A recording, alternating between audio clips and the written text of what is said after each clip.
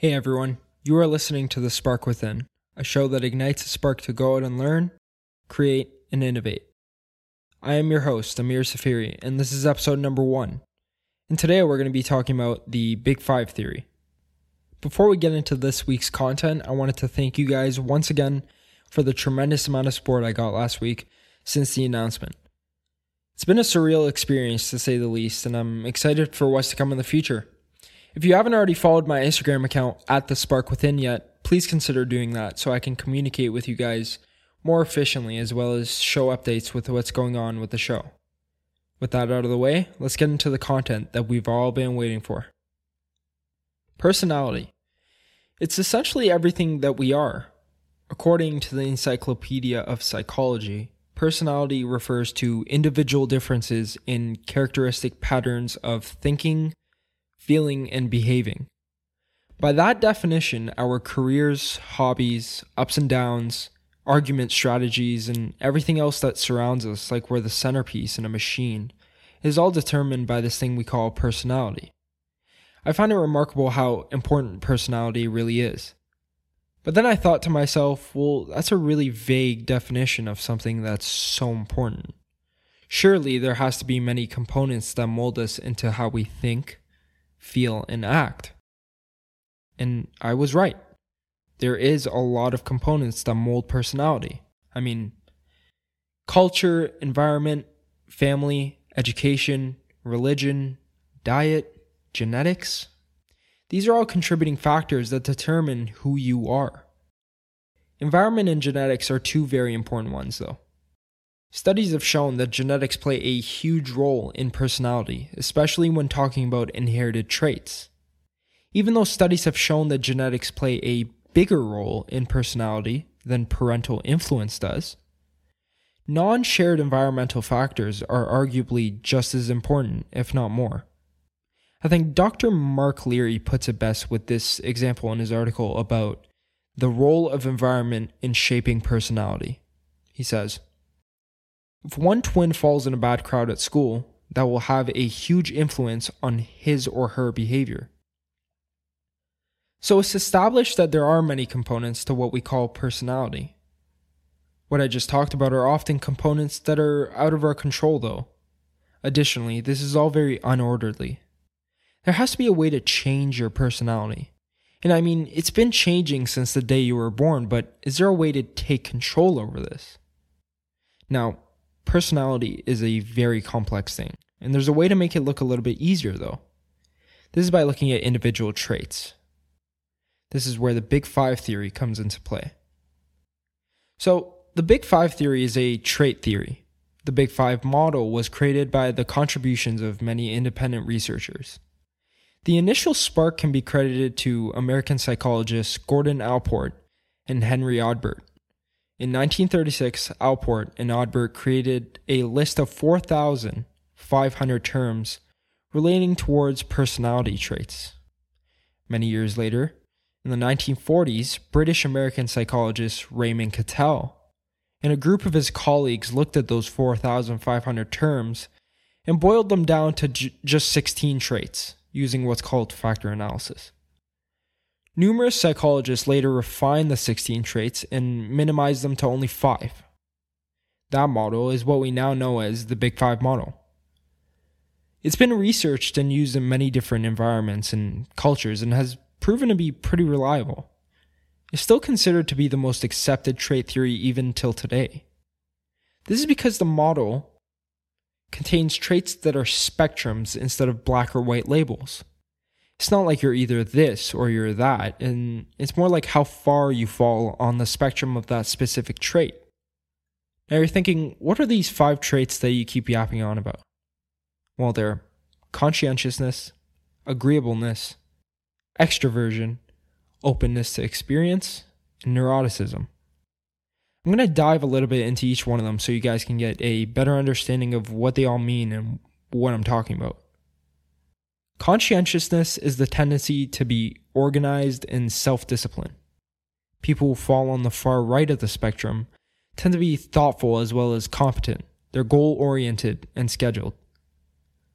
People who fall lower tend to be more impulsive and disorganized. People who consider themselves to be procrastinators may fall low on the conscientious spectrum. Agreeableness is best described as how people tend to treat relationships with others. People who score high may be forgiving, empathetic, and altruistic. Agreeable individuals tend to put others before themselves. Obviously, the opposite is true for people who fall lower. They tend to put themselves over others. They're not scared to disagree with you and can be uncooperative at times. Extroversion is the next one. Extroversion is the tendency for someone to seek social interactions as opposed to agreeableness, which is how people tend to treat relationships and social interactions. People who are extroverted are sociable and love to be the center of attention. Contrary, people who are introverted prefer solitude and reserve with their thoughts, emotions, and opinions. Openness to experience is exactly in the name. It's how willing someone is to try new things as well as attempt to portray abstract thoughts. People who fall high on openness tend to always be curious, and people call them dreamers. Closed individuals prefer traditional ways to go about things. They dislike change and they prefer routine. Think of openness as creativity. Last but certainly not least is neuroticism. It's the ability to deal with negative emotions. People who are neurotic tend to struggle with mental health issues as they experience a lot of stress and react harshly to dramatic changes in their life. People who are more stable are more calm and handle stress more accordingly. Neuroticism being the last one, those are the 5 traits that are part of the Big 5 model. There's obviously pros and cons associated with each trait. Just because you score low on a trait spectrum doesn't mean it's a weakness or you're vulnerable in that sector. For example, if someone who's more agreeable, they may have a harder time in entry-level jobs, since they often are being told what to do, but they may have an advantage in jobs that require authority. Same goes for someone who falls higher on the openness category. They may be creative and have a cornucopia of amazing ideas, and they also get lost in their thoughts and have a tougher time sticking with one. That could lead to a struggle of finding identity. Now, I dislike putting a label on things because sometimes you can get caught up on the word. Sometimes a word can portray a bitter feeling to a certain topic. That's called a negative connotation. For example, when you hear the word neurotic, you may picture someone who's deranged. It gives you a negative view towards that word. And if you fall on the neurotic side, you may think you're somewhat of a, in quotes, lunatic. But that's very far from true. In this context, neurotic just means you may have trouble stabilizing your emotions. And that's fine. Many people have trouble with that. And most of the time, it's unidentifiable when you meet them. Sometimes these words can also create order, though.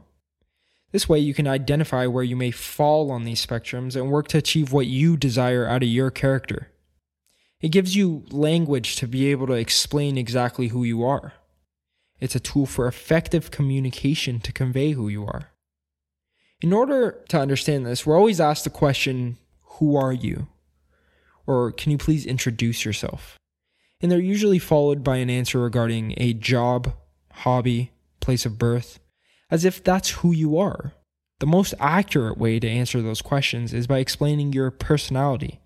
And the Big 5 theory makes that a little bit easier, in my opinion.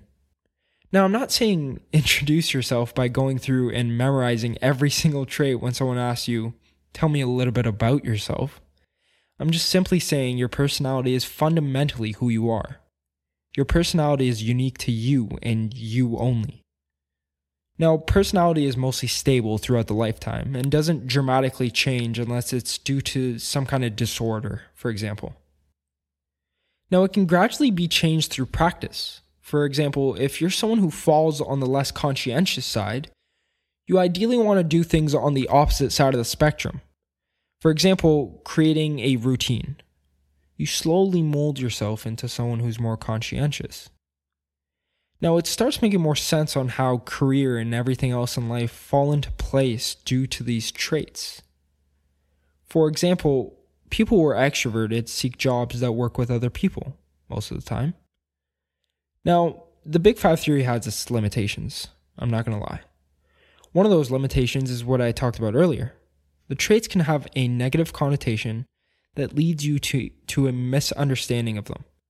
It's also very descriptive rather than theoretical. It tells you about the traits, but doesn't really explain why they're there. Additionally, they're also criticized for how unpredictable they can be. Situations can vary, and many critics say that environmental factors play a bigger role to constitute someone's personality. This makes sense when you look at your behavior in different situations and environments, such as work and home. Your personality changes based on where you are. A really big limitation, as well as a struggle when doing a test based on the Big Five model, is subjectivity. To measure each spectrum, it requires some kind of personal observation. The problem with that is observer bias. Not many people want to be labeled as neurotic or close to experience. Doesn't sound very nice. Now, in the year 2000, Dr. Kibyom Lee and Dr. Michael C. Ashton came up with the Hexaco model. Instead of the Big Five model being a 5-trait model, this is a 6-dimensional model. The biggest difference is the addition of the honest humility factor, which can be best represented by sincerity, fairness, and modesty. But I'm not going to go too in depth with the Hexaco model in this episode, but just think of it as a revised version of the Big Five model. Now, like I said before, personality is a very intricate topic that involves many theories as well as philosophies.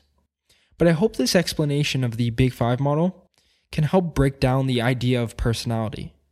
It helps identifying parts of your character that you may struggle with and aids you to bettering those traits, knowing where to exert your energy. Like any other theory, it has its advantages as well as its limitations. And that's why it's so cool, because you need to try it out for yourself to believe in it or not. Now, I'm wondering what you guys think of the Big Five model. I want to hear some of your guys' thoughts, so I will be posting a recap post later on Instagram so you guys can give some feedback. Now, I'm glad I left neuroticism for last because mental health is important. Make sure to take good care of yourself as well as check up on the people around you. It's good practice and it doesn't really hurt. I hope I sparked an interest in you guys to learn more about trait theories and personality psychology. If you guys want to learn, I have some good articles that you guys can read, as well as articles that I got my information from. If you're interested to do a test on the Big Five model, Jordan Peterson has a really good online test that I've actually tried myself, and I could say it's pretty accurate. I'll link everything in the description for you guys to find. And that's a wrap for the first episode. I will be explaining the schedule for episodes on my Instagram account, so just stay tuned. I want to keep it a secret what the next topic is going to be about, make it a surprise. And I want to thank everyone for listening. And as always, search for the spark. Thanks, guys.